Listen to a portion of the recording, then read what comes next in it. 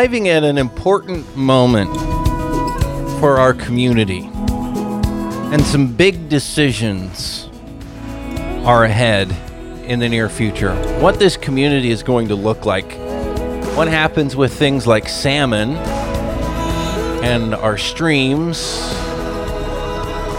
and farming and how those relate. Welcome back. This is The Farming Show on KGMI News Talk 790. I'm your host, Dylan Honcoop, and I work with Whatcom Family Farmers, and we've been kind of digging into this issue of late, how farming and fish are connected and how important that is to the future of both in our community. Joining me right now is our Whatcom Family Farmers Executive Director, Fred Lickel. Welcome to the program this morning, Fred. Fish and farms, and it's something that this organization that you lead has been talking about since before I joined the team. Absolutely. But now more than ever, this is really important. And what's changing? What are you finding? What does this community need to know right now at this moment where we have a huge opportunity? Well, and first of all, thanks for having me again, Dylan. Really appreciate it. It's been an interesting last couple of years for me. I've got to spend an awful lot of time meeting not just with farmers, but also meeting with folks involved in natural resources. And it's always good to really get educated on what's happening with our farms as well as with our natural resources. And we always hear how fish are declining, but it really has been a very perilous decline. And so it's been really interesting to dive into the why behind that. And trying to see not just why are fish declining, but where do farms play a part in that, in our role here at Whatcom Family Farmers. And it has been really surprising and enlightening to me to see not just how much salmon have declined, but also how much farms have declined as well, and how much those things are linked. So that's why we're spending significant time lately really diving into that and discussing that. So they're linked. How? And what does that mean? Well, if you look at really where the causes of where salmon are going down, we pointed in the past to things like predation, which is obviously a big thing. We have harbor seals that are eating, in excess of 80% of the smolts, the baby fish, in essence, in the Sound. And, we have things like loss of habitat. But when you look at it, there's really, a fair number of fish still out there, those baby smolts out there. What's really happening to them when you look at their body compositions and what's going on? And what you're seeing is an amazing amount of pollution. And as you look at a lot of the data behind this, a lot of that pollution is related to what comes from urban areas. It is urban sources, what happens to it. And where are the areas where you see the least amount of that problem coming up? It's in areas where there are farms. It is in the rural areas where the fish are doing the best. And so we started saying, what is the link there? And likewise, what are the threats there? And that's where you start diving into, there are some big threats to salmon that are not just related to that pollution, but also related to the loss of farms. That's a really critical issue. So you're saying that urban areas are what are not good for fish? Absolutely. Some of the highest levels of contaminants come from there. It's amazing the amounts of contaminants that come in there. And I don't know how many people follow those stories, but you've seen stories on TV where they'll put fish in water that's coming straight off a pavement, and these fish can die within just a couple of minutes' time. There's no doubt that the urban areas, the water runs off immediately. It picks up these toxins that come from streets and other areas like that, and it runs directly in, and it creates some huge problems for the fish. We talked with Dr. Jen McIntyre about this issue specifically here on this show back in 2018. And she studied this extensively, how this urban pollution is just squelching the life out of some of these salmon runs. But what does that mean for us here in Whatcom County and in the Nooksack Basin? I mean, a lot of the Nooksack Basin is not urban, right? That is correct. And what you see that's interesting in the Nooksack is they don't have as many problems with toxins. And so how can we look at that and say, so what do we need to do to make sure that we don't lose that salmon run in the Nooksack or in the Skagit or places like that that are more pristine? And what we're finding is that what we need to be really looking at is what can farms do to provide that benefit. Then you start diving into the challenges to look at farming and what the challenges there as it relates to urbanization. And it's scary what has actually happened to farms and what could be happening to farms if we continue down this path. So what can we do to protect farms so that we're also protecting fish is going to be something that we really need to look at closely in our community. So explain that. How does protecting farms protect fish? And I think you've kind of explained it here, but I want you to pull this together so we can really see this clearly, what the issue is here. Well, what you're going to see with farms, obviously, is you've got soil there that is acting as a buffer to a lot of these other contaminants. So the water coming off of it is a lot cleaner. Contaminants from pavement. Contaminants from what we would refer to as urbanization. And that obviously provides a huge benefit there. But there's also other benefits as well. What we get into at Whatcom Family Farmers is you look at the astounding amount of trees that have been planted alongside streams that are providing shade to really help with water temperature. So many of these things that can happen in farmland that can't happen so much in urban areas. So farms can provide huge amounts of benefits, but farms have to be there in order to do that.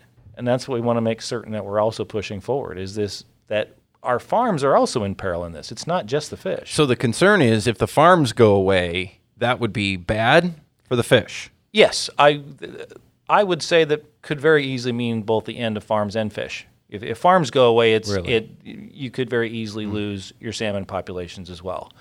I think most people don't realize that right now the Nooksack's habitat is actually underutilized. We could actually have more fish in there.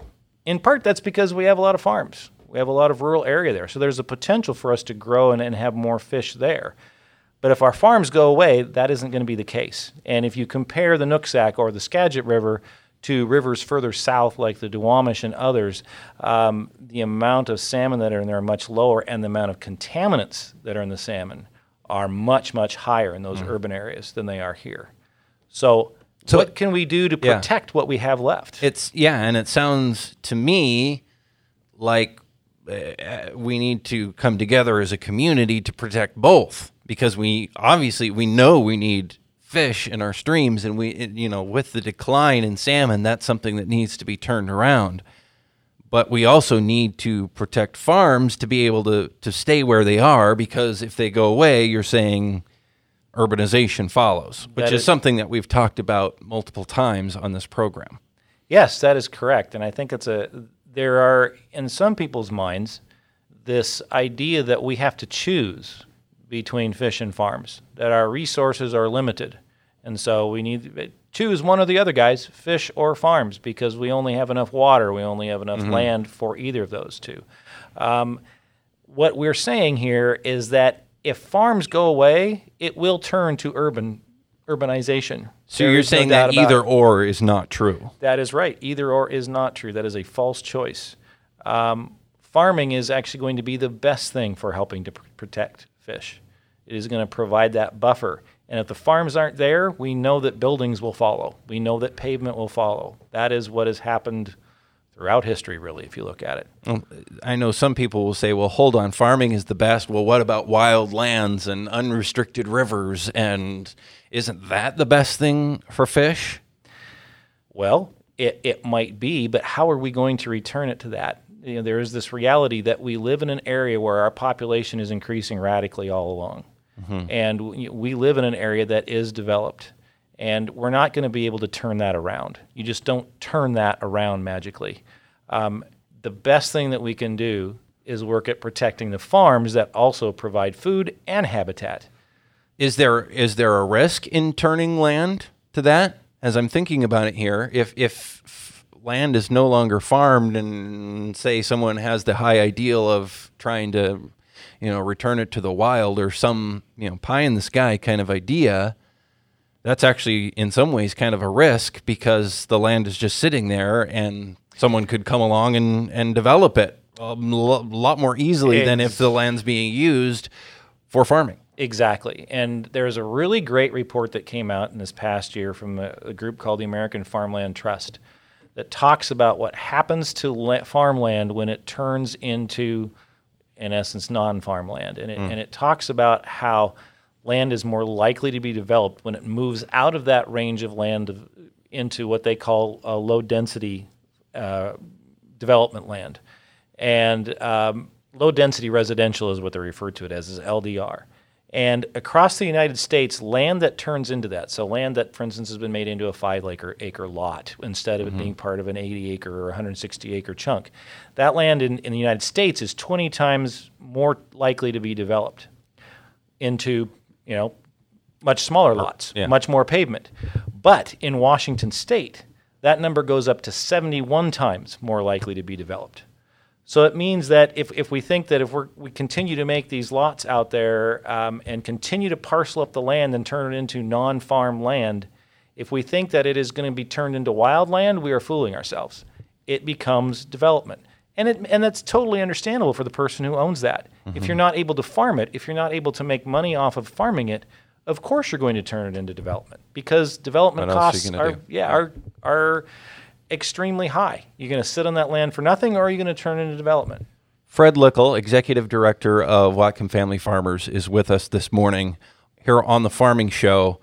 Fred, you talk about, we need to obviously protect fish and those runs from going away. We need to do what we can as a community to help restore those. But you're saying protecting farms from going away is important to that. So we still have farms, like you just explained, to kind of stand in the gap.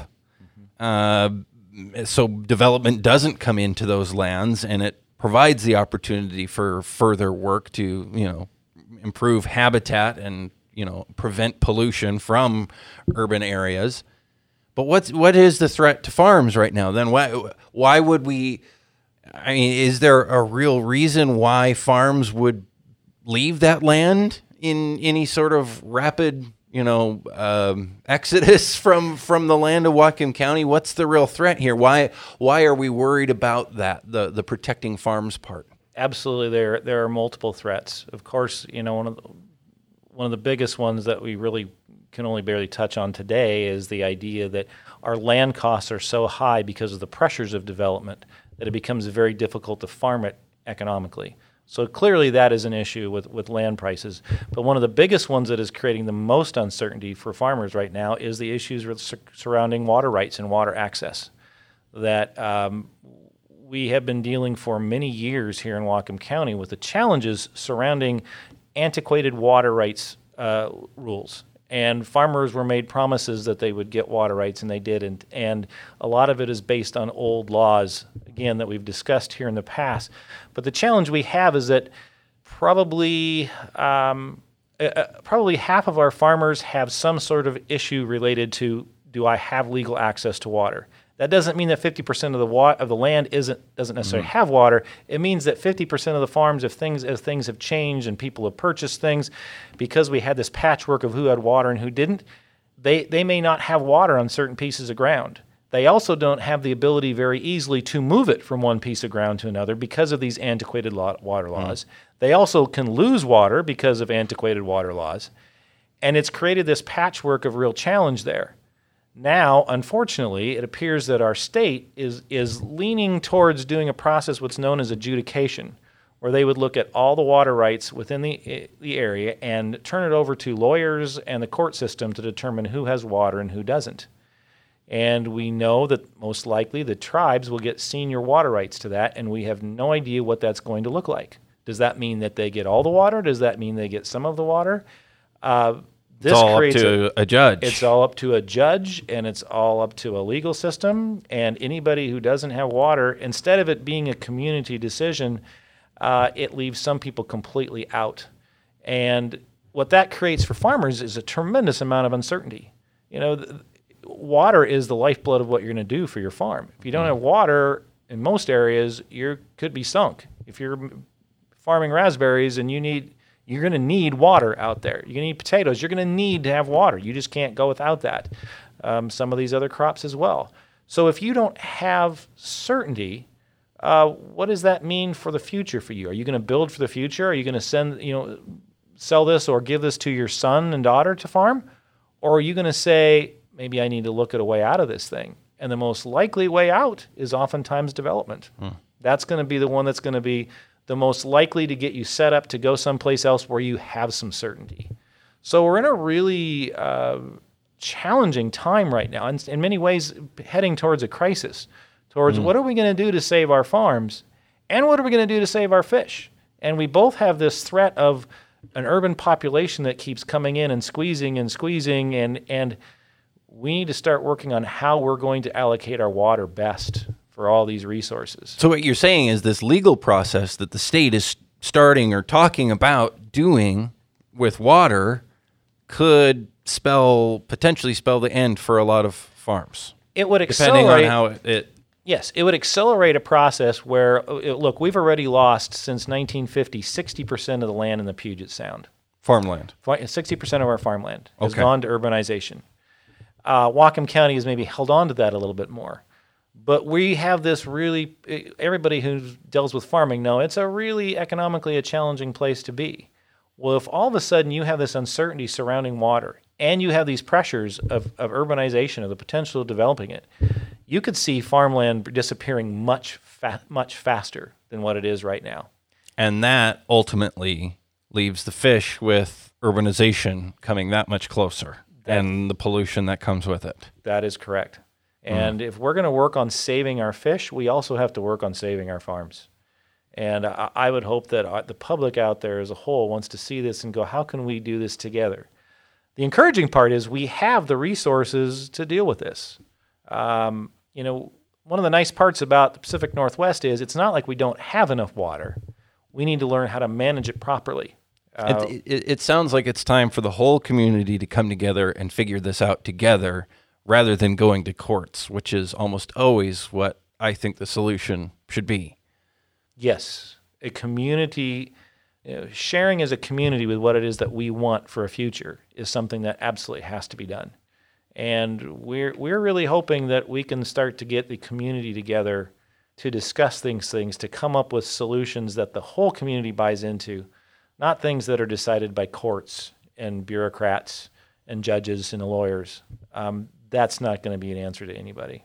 Okay, Fred Lickel, I imagine we're going to be hearing more about this in the near future as this situation unfolds, because it does sound like we're at kind of a crossroads here as a community to figure out how we're going to deal with this. And is this going to go down this road of lawyering up? And it sounds, from what I've heard, this process could take a really long time, as in multiple decades. What happens in the meantime if everybody's got lawyers and everything's in court? What happens to the, habitat restoration projects that farmers and so many other community partners have been involved with? If that's ongoing and people are, only talking through lawyers, it's kind of scary to think about what that would mean for fish, as well as for the future of farming in our community. So, again, I think we're going to be talking a lot more about this and finding solutions rather than what sounds like a pretty unhealthy process that is about to start now. And if we can change course and go a different direction as a community, it sounds like that would be a much better outcome for fish and for farming, if I'm understanding you correctly. Yes, absolutely, Dylan. That is what we need. We need to have a healthy process in place. They did this adjudication process in Yakima, and it took 42 years to get this done. We don't have 42 years to fix our fish and our farms. And that process was a lot less complicated than what would happen in Whatcom County, because it only dealt with surface water. Here we have wells, groundwater, and surface water, and all these things. This is not this is not the direction that we want to go. The direction we want to go is how is it that we are going to save our resources? How are we going to save our fish? Do we want to try and let the legal system fix it? Or do we want to try and get the community to fix it? And the community has been successful in the past in things like water quality. We did a lot of really good things to move our water quality in a good direction. And we're really hoping that we put ourselves in a place now where we're going to put our fish in that same place and that we're going to fix this all together. Fred Lickel, Executive Director, Whatcom Family Farmers, thanks for your time this morning. Thank you, Dylan.